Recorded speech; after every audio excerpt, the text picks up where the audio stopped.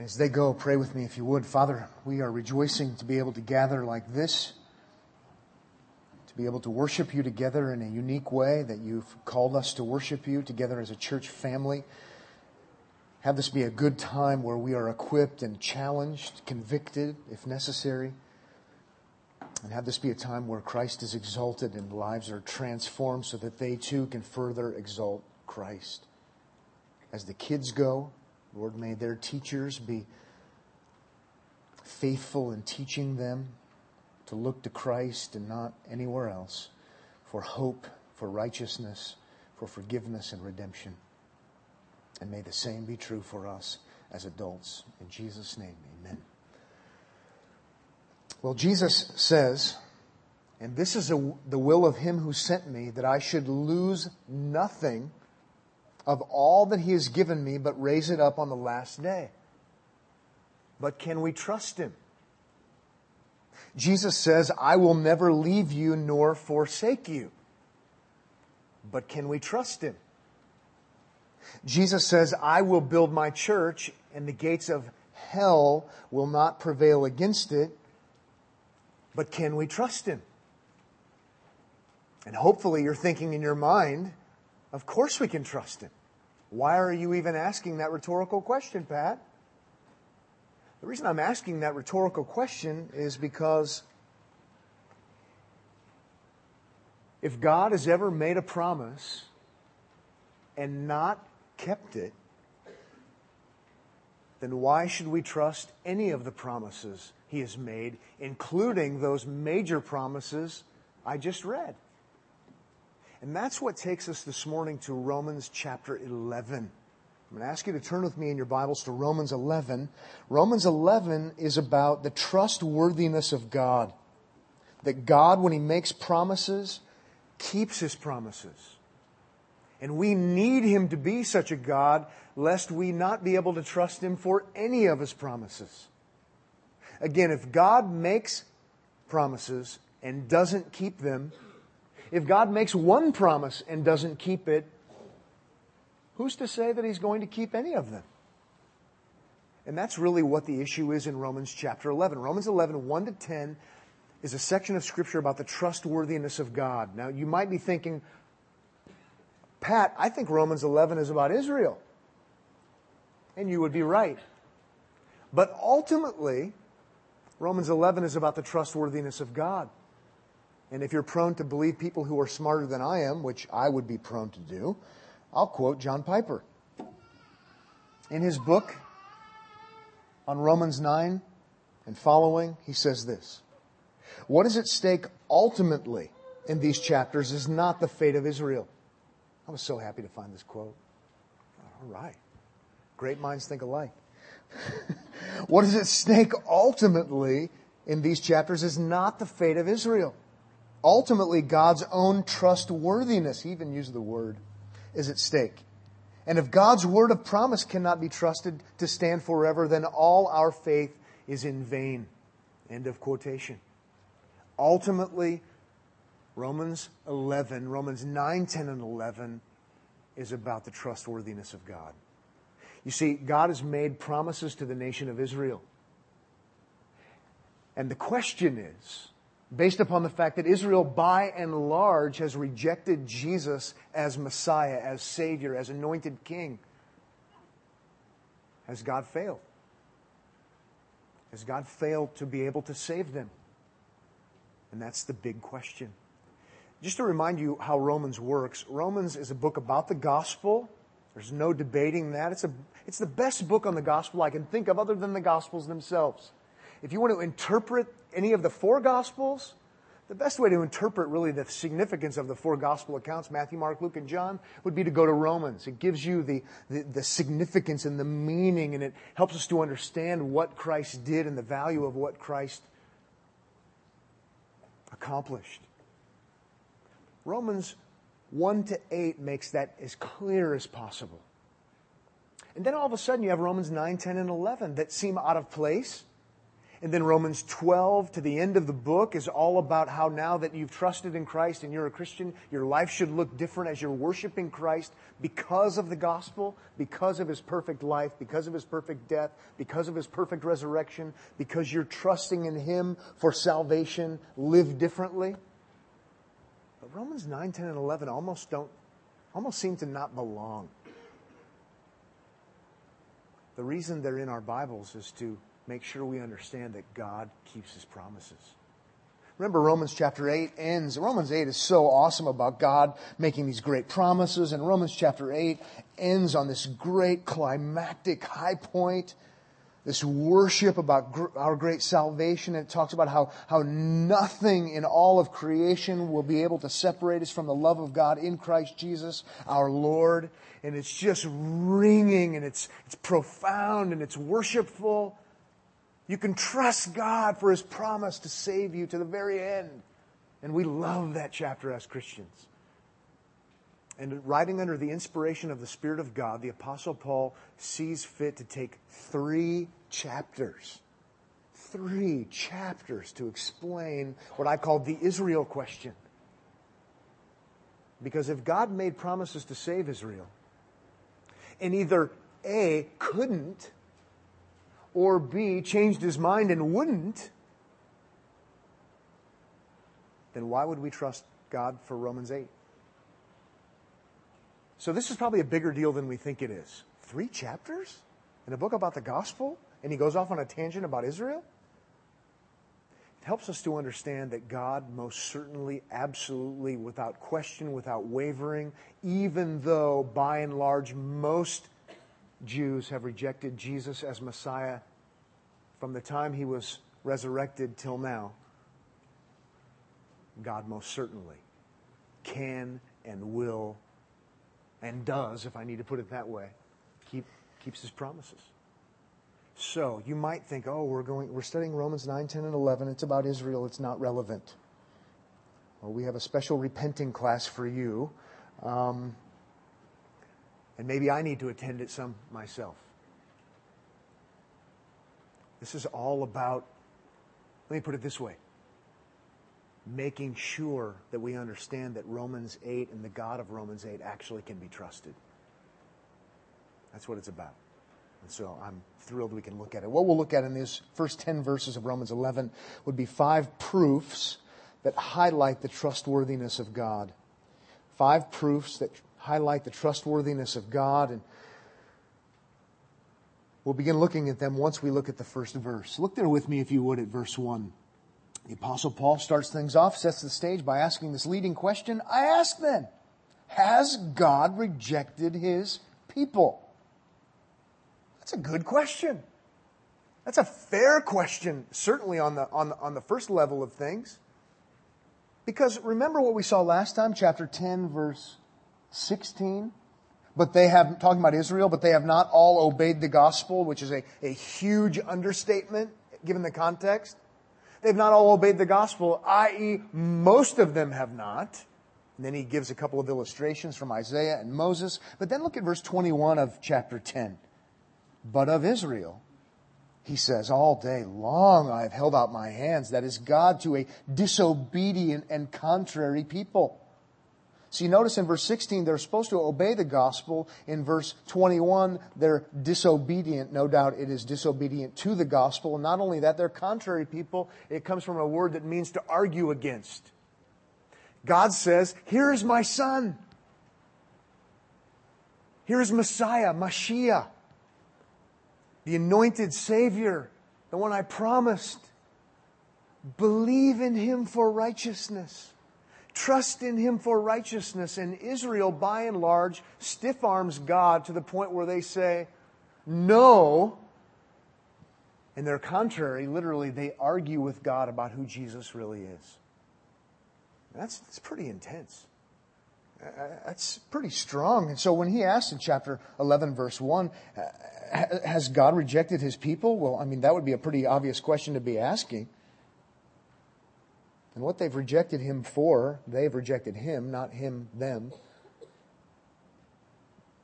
would be for righteousness. Chapter 10, verse 4, for Christ is the end of the law for righteousness to everyone who believes. They know, or let me put it this way, they need righteousness, as we all do, because God requires righteousness, perfection. God provides righteousness through His Son and His perfect work. But instead of trusting in Christ, clinging to Christ for righteousness, they seek to establish their own righteousness. Chapter 10, verses 1, 2, and 3. They fail to see what's true about Christ. Chapter 10, verse 4. Christ is the end. He's the culmination. He's the fulfillment of the law for righteousness to everyone who believes, and they don't believe. And so it's no wonder that Paul says, all right, is it that God has rejected His people? Because they're not believing in Him, so therefore He's not saving them. But He promised to save them.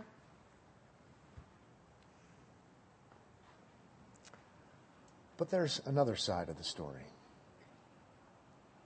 And that is these proofs that answer that question in the negative. The first proof that highlights the trustworthiness of God that relates to Israel and to us would be, number one, a dogmatic proof. A dogmatic proof. What does it mean to be dogmatic? Usually it's in a negative light. Someone who's a dogmatic is what? They're inflexible. They're bold, maybe overly bold. They're not open to compromise. They just say, this is how it is. And Paul starts off with a dogmatic proof. He's not open to debate. This isn't open for discussion. There's no qualification, no holds barred. Look what he says in response to the question in verse 1. He says, by no means. Okay, here's the question. Let me give you a dogmatic answer without qualifier. No! Okay, he uses those two strong Greek words that are the strongest negative, me genoita. No, no, no, never is the idea. And we've seen this multiple times in Romans. Probably the most notable that sticks out in my mind is Romans chapter 6. Remember when Paul, having talked about grace and how it's only by grace and only through faith and only in Christ, then he knows somebody's going to say, well, does that mean we should just sin more to make grace increase more? And he says, me genoita. No, never, not in a million lifetimes. Has God rejected His people? He said He was going to save them through Messiah, Jesus, and Messiah Jesus came, and by and large, they've rejected Him, so has God rejected Israel? And with all of the force that he can possibly muster in the Greek language, he says, don't even think about it. Why? Because of my apostolic dogmatism. First and foremost, because I say, read chapter 1, verse 1. He's an apostle. I think it's probably in chapter 1, verse 1. And so let's keep that in mind. It is unthinkable. It shouldn't even enter our minds that that's the point. Now, he's going to say in verse 2, God has not rejected His people, but he's not even to that yet. Before we move on, I appreciated the insight from James Montgomery Boyce on this. He says this, Paul was steeped in the Old Testament. You want to know why he says me genoita? He was steeped in the Old Testament, Boyce observes, so we can well understand his, here's why I like the quote, horrified and extreme reaction to the suggestion that God might somehow break His promises to Israel and cast His people off. Discipline, he says, yes. A remnant in times like this, of course. But cast Israel off? Abandon the covenant? Break the promises? How could God do that and still remain God? If that happened, truth, honor, and righteousness and justice would be torn from the deity, and God would no longer be God. Even look at those verses and see that kind of emphasis. If you put your finger on verse 1 and just have it jump out at you perhaps, has God rejected His people? 1, 2, 3, 4, 5. Those five words, in one sense, are ludicrous words. They're nonsensical. It's a nonsensical question. Has God rejected His people? That wouldn't even make any sense. Because that would be God rejecting Himself because they're His people. That makes no sense whatsoever. So no wonder he says, no. I don't know how to get close to illustrating this because we're talking about God and His love for His own people. The closest thing I could come to was when my 2-year-old son, Owen, has me carry him down the stairs. It's happening less and less, which is sad and good. Becoming more and more independent. But a lot of times early in the morning, like on a Monday morning, if I'm home and off and he doesn't want to walk down the stairs, he wants me to carry him. And I love it. And so he says, carry you? And he means carry me. So he looks at me and I hold him like this. We're facing each other. And he's kind of scared because we have a big open kind of stairway. And it's high. And I would be scared too, maybe. And he holds on so tight, squeezes. And pretty much all the time, without exception, I like to whisper to him and say, it's okay, Owen. Daddy loves you. You're my son. I would never drop you. I love to say it. He's my son. I love it. I love that moment. I will always remember that moment. He's my son. It's unthinkable for me to drop him. He is as safe as he could possibly be, lest God be the one carrying him. It's not perfect. But God is saying, I will never reject Israel because they're my people. I will never drop them. It's unthinkable because they belong to me. They're mine. Me genoita. He will never drop them. Now, before we move on to number 2, remember, this is significant not because we just want to learn more Israelology. This is significant because of where it is in Romans. Because if God will drop his people, then you ought not be believing Romans 8. That's why it's in the book. And you want to believe Romans 8. It's here to help us understand that God is trustworthy, that he is a God who keeps his promises. And so let's have this be about Israelology, but let's have this be about us learning too. Okay, a second proof will be a quick one, and that would be a proof that we might call personal proof. Number 2. Also in verse 1, teaching us about the trustworthiness of God. Look there at verse 1 where it says, for I myself am an Israelite, a descendant of Abraham, a member of the tribe of Benjamin. It's understandable what he's getting at, right? First he says, no apostolic authority. And then he says, last time I checked, I'm a Jew. And last time I checked, I believe in Messiah. I believe in him for righteousness. I'm a Christian. I'm a Jew. And he could say, and not only that, joining me were 3,000 Jews that were saved at Pentecost, Acts chapter 2, and he could start naming other Jews who were converted. I like it that he doesn't do it. He could do that. He just names himself. If there is one Jew who's saved by believing in Mashiach, Jesus, as Savior, the argument doesn't work that says God has failed to save the Jews. I think that's what he's getting at. Personal testimony. Don't say that the Jews have rejected Jesus. I am one. In fact, I know what it means to reject Jesus. I've been there and done that. And we can move on from there. But this personal testimony gives evidence that God has not rejected Israel. Look right there. There's a Jew who got saved. Now let's move on to number 3, a third proof that highlights the trustworthiness of God as it relates to Israel and then to us.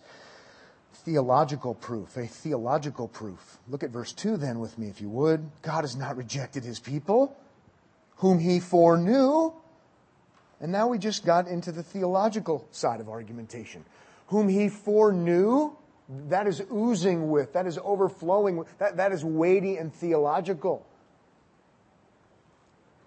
Now remember, we learned about God's foreknowledge in Romans chapter 8, verse 29. Those whom he foreknew. And then it just goes all the way to the end of glorification. And when God foreknows someone, they most certainly, absolutely, no matter what, will be saved.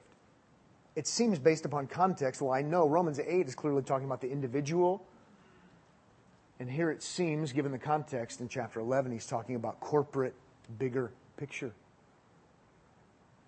Now, I don't want to rehash everything and regurgitate everything. You could listen to the audio of Romans chapter 8, 29. It was a multiple-part series. But just so we're clear on what he's getting at with theological proof, when God foreknows, we never see it in the Bible. That Greek word being used for God foreknowing events or God foreknowing circumstances, God foreknowing decisions. Now that's true. God can look ahead and see what's going to happen. That's true. That's not how foreknow is used. Even in our context here, it's always used in context of foreknowing people. It's personal. It's not, and God foresaw this. He can foresaw. He can foresee. But that's not how this word is used. He foresees people. That's why some have suggested that a good way to translate this and catch the idea is he foreloved. He sets his love on someone ahead of time. Think about Jesus in Matthew chapter 7 when he talks about on that great and awful judgment day when he says, many will say to me, Lord, Lord. And then he says, I never knew you. Well, Jesus most certainly foresaw that event because he's talking about it before he even went to the cross. And it's talking about on Judgment Day. But he didn't foreknow them. Meaning there was no, he didn't know them. It doesn't say foreknow. There's no knowing them. There's no close love relationship. He didn't set his love upon them. I mention all of this because when we're dealing with Israel here, it most certainly says God has not rejected his people whom he foreknew. Obviously, the Apostle Paul is expecting us to know what foreknew means because we learned about it in chapter 8. God foreloved. God foreknew intimately Israel. And if that is the case, it's impossible to reverse that. Read Romans 8, 29 and 30. Applied to the individual. When God foreknows or foreloves, it's a done deal. It's carried to the very end. Very logical, theological kind of argument. In Amos chapter 3, if you want an Old Testament example, verse 1, it says, hear the word that the Lord has spoken against you, O people of Israel, against the whole family that I brought out of the land of Egypt. And then verse 2 says of Amos 3, you only have I known of all the families of the earth. Now that's not saying that God is somehow incapable of knowing anything about other families of the earth. But only Israel has he set his unique love upon. So it's irrational, unthinkable, illogical to conclude that God is going to reverse his foreloving. Wouldn't make any sense. Why is that important to us in our study of Israelology? Because it's in the context of our being able to trust this God. When God foreknows, it's a done deal. Remember that. God foreknew Israel. For him to unwind that or to reverse that would be unthinkable.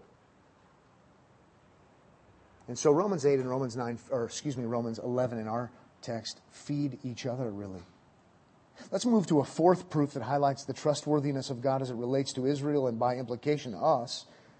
That really makes Romans 8 trustworthy and true, God trustworthy and true. Number 4, a historical proof. He gives a historical proof, the proof of Elijah. Look at verse 2 where it goes on to say, verse 2 says, do you not know what the Scripture says of Elijah? And just to pause for a second, I kind of cringe when I read verses like that. I don't know about you. You know, because you think, I guess I don't know. Some of you do. Wish I would have been raised in a Christian home and could have gone to Sunday school that actually taught the Bible, but that's another conversation. Do you not know what the Scripture says of Elijah? It also kind of burns a little bit because remember how Jesus would talk to the religious leaders. Have you not read? So actually, you can be aware of the story or the account, but you're not thinking logically, you're not thinking biblically, and Jesus just stung the Pharisees because they did know the passages. They could have found them in their Bibles without tabs. Right? Have you not read? And so here Paul is going to argue for the trustworthiness of God based upon a historical example. Let me just remind you of Elijah. Verse 2 again. Do you not know what the Scripture says of Elijah? He's referring to 1 Kings chapter 19. How he appeals to God against Israel. So, I won't assume anything, and I'll quickly explain the account. Some of you know it. But he's saying, just think back to what happened to Elijah. When Elijah was appealing to God against Israel. Read it today. It's fascinating. It's even humorous and sickening at the same time. So you've got King Ahab, you've got Jezebel, and all of this nasty, rank idolatry. Arguably the worst idolatry ever in the history of Israel, some would say. Baal worship. Just rank, and Israel is just sucking it up. To the point where Elijah is at the end of his rope. God, kill them, get them, wipe them out. Surely nobody's going to hold it against you if you say, I've had enough, covenant broken. And God, if you're not going to wipe them out, just kill me now. I've had enough. That's the prophet Elijah. Well, that's just the 30,000-foot version. Read it for yourself. But let's look at verse 3. He's going to quote Elijah from 1 Kings 19. Lord, they have killed your prophets. They have demolished your altars, and I alone am left, and they seek my life. Get them. Pull the trigger. They deserve it. Nobody's going to say somehow you're bad or untrustworthy. Just do it. And Paul's appealing to that.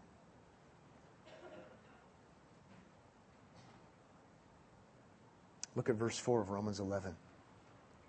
But what is God's reply to him? I have kept for myself 7,000 men who have not bowed the knee to Baal. Oh. It would have been too short-sighted. God was well aware, and God held those idolaters accountable, no doubt. But Paul's saying, remember what happened in the historical account? Elijah had had enough. Wipe them out, God. They deserve it. And God said, no, that's too short-sighted. I actually, as we will see in a moment, I'll use the word now, I have a remnant. I have a remnant. I'm not going to wipe them out. He's always going to have his people. Look at verse 5. It says it right there. So too, at the present time, there is a remnant chosen by grace. Paul's saying, I understand that there's been large, massive rejection of Christ. I understand how horrific it is. But make no mistake about it. God is still committed.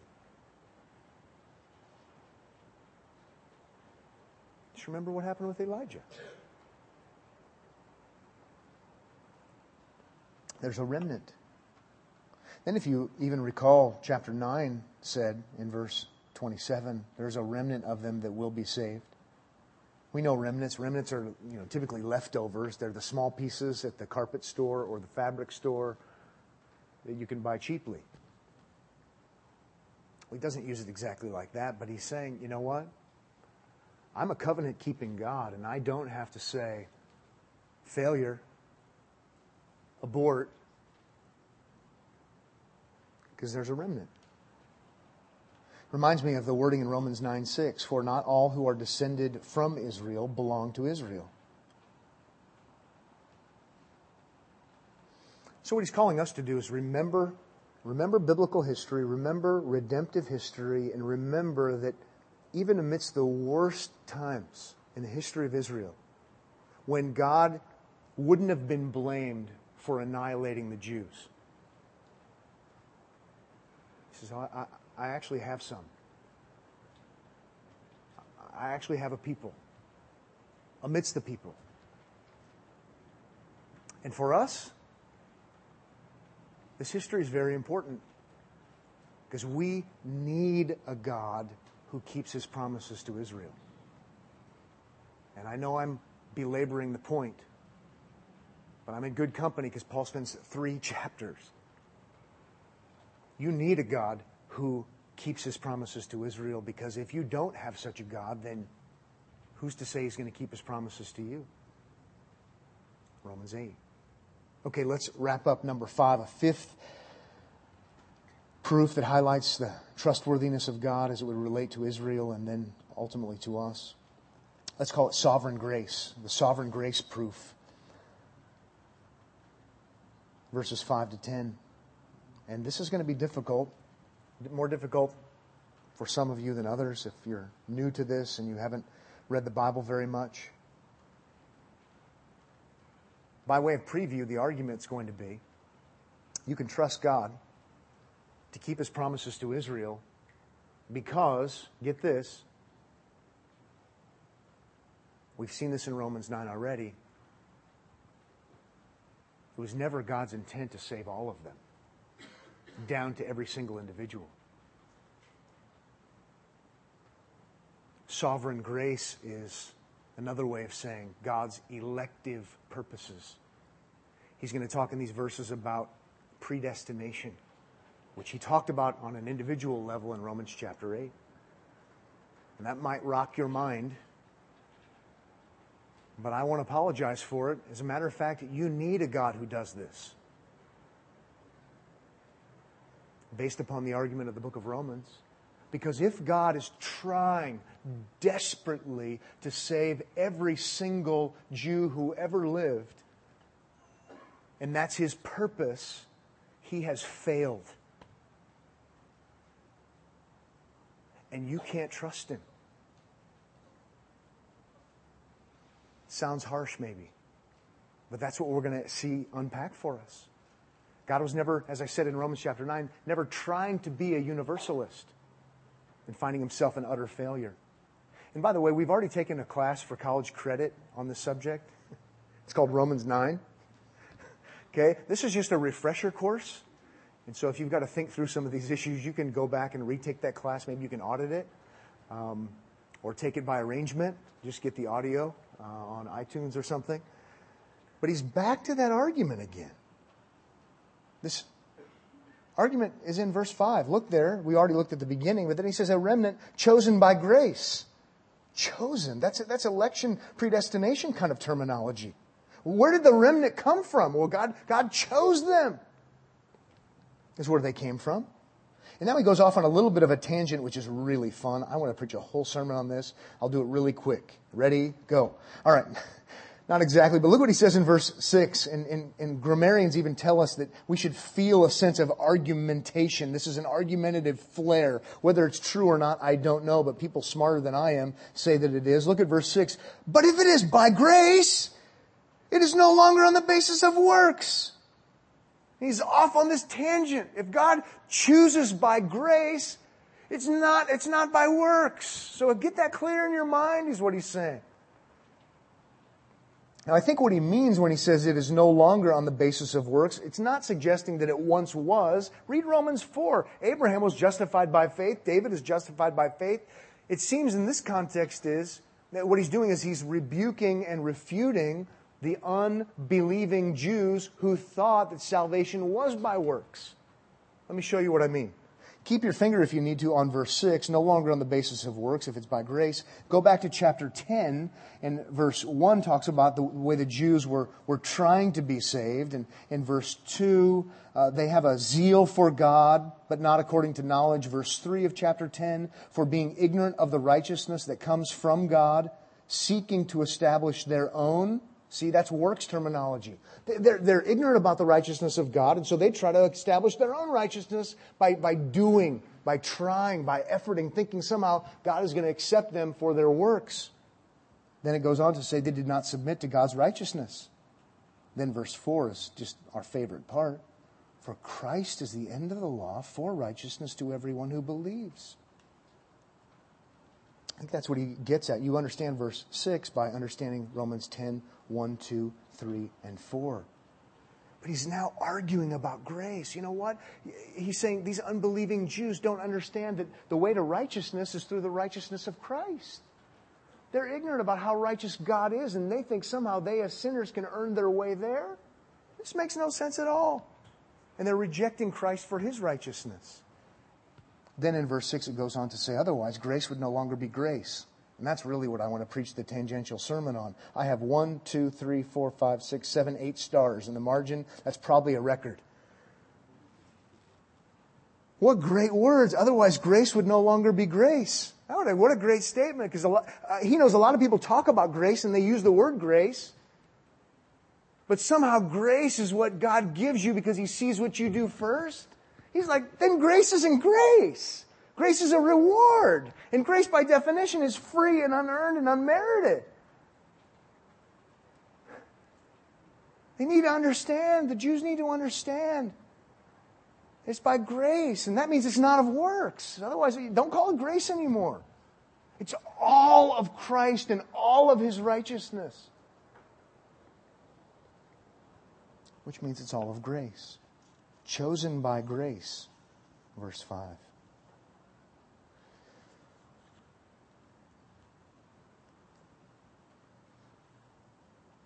Now just jump ahead for a second if you would. To the latter part of verse 7 where it says, the elect. Who, by the way, we learned in verse 5 were chosen by grace, right? The elect, those who's already talked about who were chosen by grace, obtained it. We can just stop there for now. The elect, chosen by grace, obtained it. And what did they obtain? They obtained righteousness. And how did they obtain righteousness? They obtained righteousness the only way righteousness comes, which is by faith. What I want you to see is that sovereign grace emphasis. The elect, chosen by grace ones, according to verse 5, the elect in verse 7, obtained it. You see? God keeps His promises. Of the remnant, the elect, they obtained it. God's plan was to have a remnant and from them to get from point A to point B. And guess what happened? It happened. They obtained it. God's saving grace always works. God's sovereign grace always works. God's predestinating purposes, if I want to borrow from Romans 8, always works. So as you're thinking through, can God be trusted? The final component in his argument is an argument of sovereign grace. You can bet your boots it always works. You can know that He's trustworthy. And let me just give you an example. The elect obtained it. That means God is a success. God wasn't trying to save every single one of them who had ever been born, as harsh as you might think that is. If you become God one day and populate your own celestial planet, which means you're a Mormon, which is not actually going to happen, but if you believe that lie, then on your planet where you populate it, then you can have it be different. You can try to be a universalist. But the God who is, and who's revealed Himself, has revealed Himself to not be a God who tries to save everyone and fails. The elect obtained it. That's the God we're dealing with. He's good and kind and gracious. But to borrow from the movie, He's not tame. He's not the God that we've created according to our own image and our own likeness. But how about this? He can be trusted. Because He always succeeds. Now, Romans 8 is absolutely astounding and amazing because in Romans 8, the feel and the flavor you get, and I've never met anyone who didn't like Romans 8. Well, they might not like 29 and 30, but I've never met professing Christians who didn't like at least the gist of Romans 8. That is to say, in the end, it works. It's sure. God is successful. But behind that is Romans 8, 29 and 30. The reason it works and He's successful and He's trustworthy is because He operates according to sovereign grace. And the elect obtained it. You can count on it. You can trust Him. His plan always works. And so I love Him for this. I don't argue with Him about this.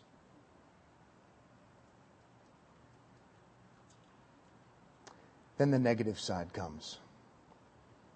Some of you thought that was negative. It's all positive. It's great. The elect obtained it. Why argue with that? That doesn't make any sense. But let's reread verse 7. Here's the other side of the coin. What then? Israel? Based upon the context, clearly Israel by and large. What then? Israel failed to obtain what it was seeking.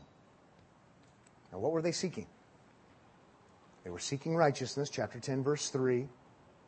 But according to verse 6, they were seeking righteousness by works. So they failed. But then it says the elect obtained it, but the rest were hardened. That's the hard part of this reality. You know, that's the hard part of sovereign grace.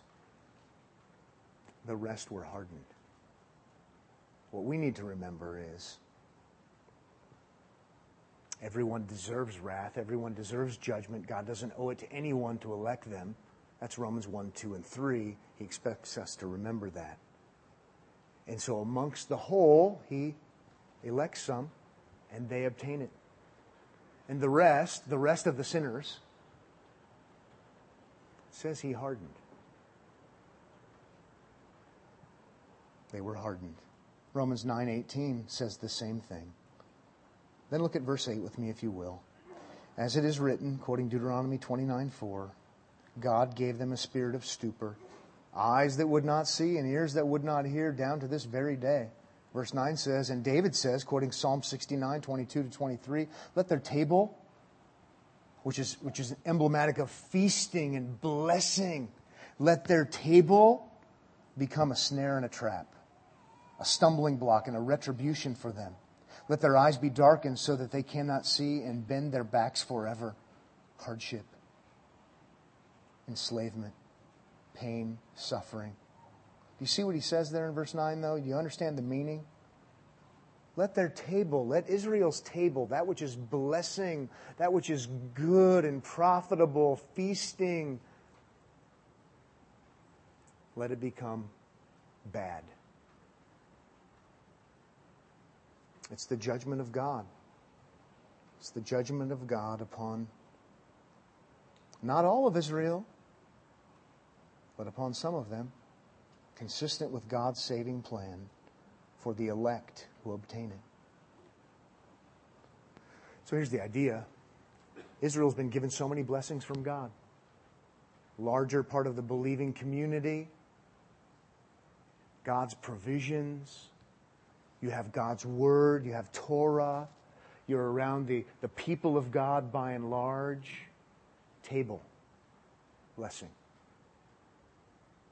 But where that is not responded to by faith, where that is not responded to by trusting God and not trying to find your own righteousness, but clinging to His righteousness, God says it works for the negative. The blessings actually turn into agents of hardening. And I'll be the first one, if you want to say, that's harsh, Pastor, I'll be the first one to say, I agree with you. It is. But it's harsh for God to say, this is my beloved Son in whom I am well pleased. Listen to Him. And for, by and large, the people of Israel to say, no, we won't. Just give us more blessings. Then the blessings become agents of hardening. That's why Jesus is called the chief cornerstone, who became the stumbling block. Couldn't get past Christ. big picture in all of this is that God is faithful because the elect obtained it, but the rest were hardened. God's keeping His word and He's doing His work. It was Martin Luther who said that the same sun that melts the snow hardens the clay. God gives these great gifts. And there are all different kinds of responses to these great gifts. Big picture here, God is faithful. God is faithful. God is faithful. He's keeping His word. He's keeping His word. He's keeping His word. Because of Romans 11, you can believe Romans 8. God has not dropped the ball. He's in charge and He's in control, and things are unfolding according to plan. Pray with me if you would. Father, thank You for an opportunity to look at this passage together. There's certainly more for us to learn, more for us to consider. But we are thankful for that overarching picture and that overarching emphasis that